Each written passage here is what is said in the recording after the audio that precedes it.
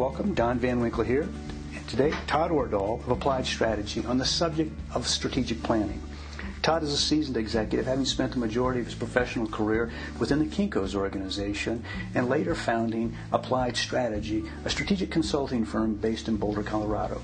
Todd is a friend, a valued colleague, and a true thought leader. It's my pleasure. Todd, welcome. The whole concept of strategy. You talk with CEOs on both coasts all the time.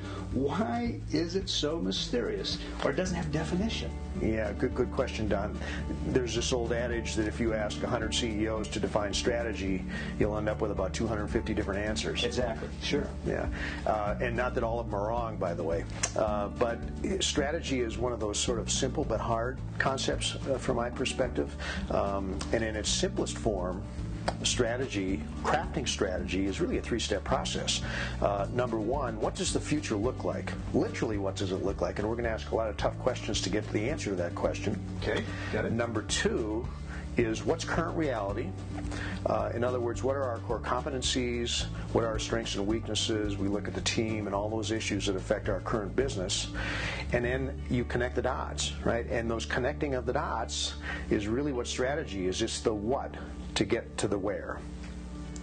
So we've got future look like and our current reality. Tell me, I thought you said three pieces, and that's just the connecting the dots. That's right. Okay, got it. Okay. Yeah. But there are some elements of strategy that are critical, and one of the reasons that teams get hung up trying to craft strategy is that CEOs have this concept that they need to come up with all the answers, close the door, mahogany row, come up with all the answers by themselves, be the smartest guy in the room, and that's terribly unfortunate because it just shouldn't be done that way. And if I'm working with that CEO, he doesn't have or she doesn't have my investment in the strategy. Absolutely. Okay. Yeah. In my world, crafting strategy is a collaborative process. You got to have the right people in the room. Right. Number one. Okay. Right. Number two, there really does have to be a clear vision. And in my world, once again, I would identify a vision as a clear, compelling picture of the future that allows you to make decisions. Some important words there. It's got to be clear and it has to be compelling to the troops. Sure. Right? Number three, there has to be common language amongst those people crafting strategy so that when we say strategy or vision or competencies or mission, that we all think the same thing. So oftentimes you put a lot of people in a room and they've got different language around this issue and you just can't make any headway. And number four, and this one's critical, you have to have a process to craft strategy. You have to have the right questions and the dialogue has to be facilitated. I'll give you an example. Many years ago, I was division president in a large organization, and our new CEO, talented guy, but a little bit misguided, put the top 5 folks in a room, locked the door, and said, come up with a vision and strategy. Well, we had no common language. We had no process to get through this conversation. It just turned into a turf battle, and that's unfortunately what happens in many organizations.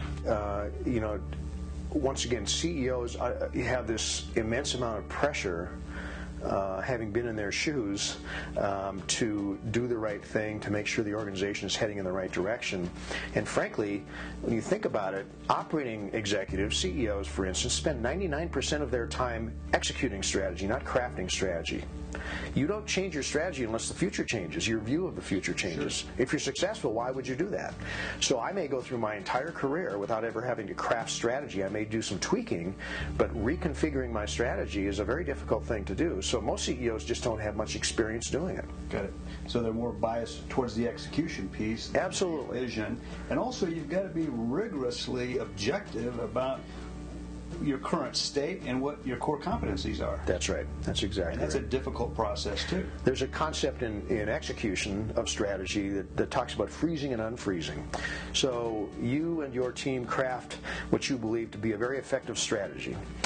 It's going to take you to success in the future. What do? You put in all sorts of systems, processes, the right people in place to support that strategy. When the future looks like it's going to change and you need to change your strategy, all that stuff has to get torn apart. It's a very difficult process. You've got to unfreeze, recraft strategy, and freeze it again. Put all those things in place to support your strategy. So it makes it very difficult. So you almost have a culture of improvisation around a strategy, knowing it's going to adjust, and have people okay with that. It depends. Yeah. Depends upon the nature of your industry. If you're in the airplane industry, sure, that's a different thing. I mean, Boeing is planning years in advance. Right. If you're a young, high-tech startup company, you've got to learn how to pivot quickly, right? One idea doesn't work, you've got a limited amount of capital, you go guardrail to guardrail until you find the center line. So the complexity of the organization, the industry you're in, all have bearing on the type of process you use to craft strategy. Got it. And talk to me about the role of an outside third-party facilitator in the strategy crafting process, their role and their value. I see CEOs try and craft strategy with their team by themselves, right, and some can pull it off. The challenge is when you're trying to coach and you've also got your helmet on and you're in the game, it's a very difficult thing to do. And as you know, CEOs are powerful people. When they express ideas in a team environment, those ideas usually win the day. So there's an objective piece by having an outside facilitator that says, I can extract ideas from the entire team. To include the CEO. To include the CEO, absolutely, that's right. Yeah. But he or she and their entire team need to be involved in this conversation, but it needs to be a conversation that extracts ideas from all those players on the team. That's probably the most important reason to use a facilitator. Number two, not many CEOs have really identified a clear process to get through this conversation, and it's not as easy as it sounds. It's not just a question that says, what should our strategy be? There isn't actually a process to go through, multiple processes to go through, depending upon the nature of the organization, to get an answer to that question. Got it. And then, okay, you've developed a strategy, it's crafted, it's documented, it's in a 3-ring binder. What happens there? The binder, of course, is the brilliant analogy. You know, it's we hired so-and-so to come in and write a strategy for us, and it sits on the shelf or turned into a doorstop. Right. That's usually wasn't done in a collaborative fashion. In fact, one of my preferred definitions of strategy is a series of aligned activities that allows you to create a competitive advantage. Right. Note the words there. It's about a series of aligned activities, not ideas, but activities that allows you to create a competitive advantage. Okay, so really, if you look at an organization, you ought to be able to discern their strategy based on their activities, and their aligned activities. So the binder on the shelf, you certainly are going to want to document your strategy and all those plans that are associated with supporting your strategy, but it's not about the binder, it's about the ideas, and it's about the activities that those ideas drive. Let me rephrase the question then. Okay, it's documented. How often does the team, the CEO, revisit, recalibrate, and say, where are we relative to plan? Good question. Often organizations will put a process in place to do this on an annual basis, and in some environments that's correct. Okay. There are other environments, we talked about that young entrepreneurial CEO in a high-tech environment who probably has to revisit his strategy or her strategy to identify whether they're on the right path on a very frequent basis. Maybe even weekly. Okay, got it. That's an extreme example. Sure. There are other organizations, if you're in the grocery store business, which you were at one point in your career, sure, you may not want to rethink your strategy all that often. You're probably not required to. It's more about execution. And then where we are relative to the initiatives, our progress on our initiatives that we want to get done, who owns those initiatives? Absolutely. Okay, right. Yeah, that tactics before strategy is the noise before defeat. Wow. So crafting strategy, clearly articulating strategy has to come first. Then there's all that execution, the day-to-day work that has to get done. And you're absolutely right. If you don't monitor that stuff and recorrect and look for correct behaviors, put systems in place, processes in place, make sure you have the right people to support your strategy, what's the point? Right.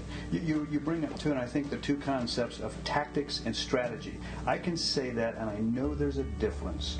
From your perspectives, give me how do people get kind of tangled up in their own axle around those two issues? Sure. I view strategy as the what. Okay. What are we going to do to succeed in our environment? Mm-hmm. And tactics are the how. It's the simplest way I can discern between those two. You work with a wide, broad range of CEOs and their teams.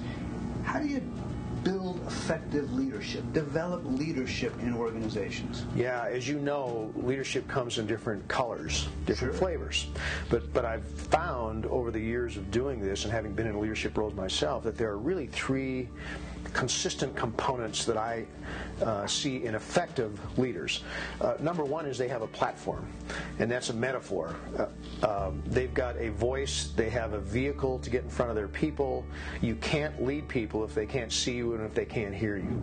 And that platform takes many different forms. It's ideas, it's communication vehicles, it's the opportunity to get in front of your folks and the external environment on a frequent basis. Number two, they've got a message.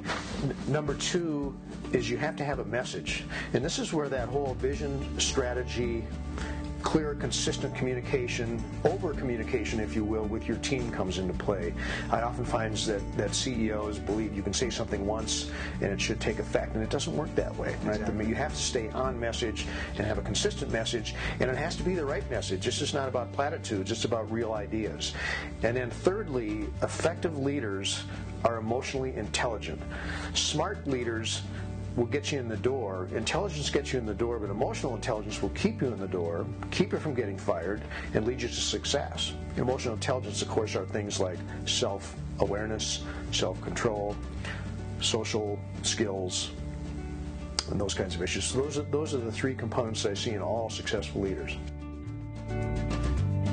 If you would like to be added to our podcast notification, please send us an email at addpodcast@donvanwinkle.com, and we will notify you of future visits with interesting people and why what they do is valuable. Thank you for joining us. Be well.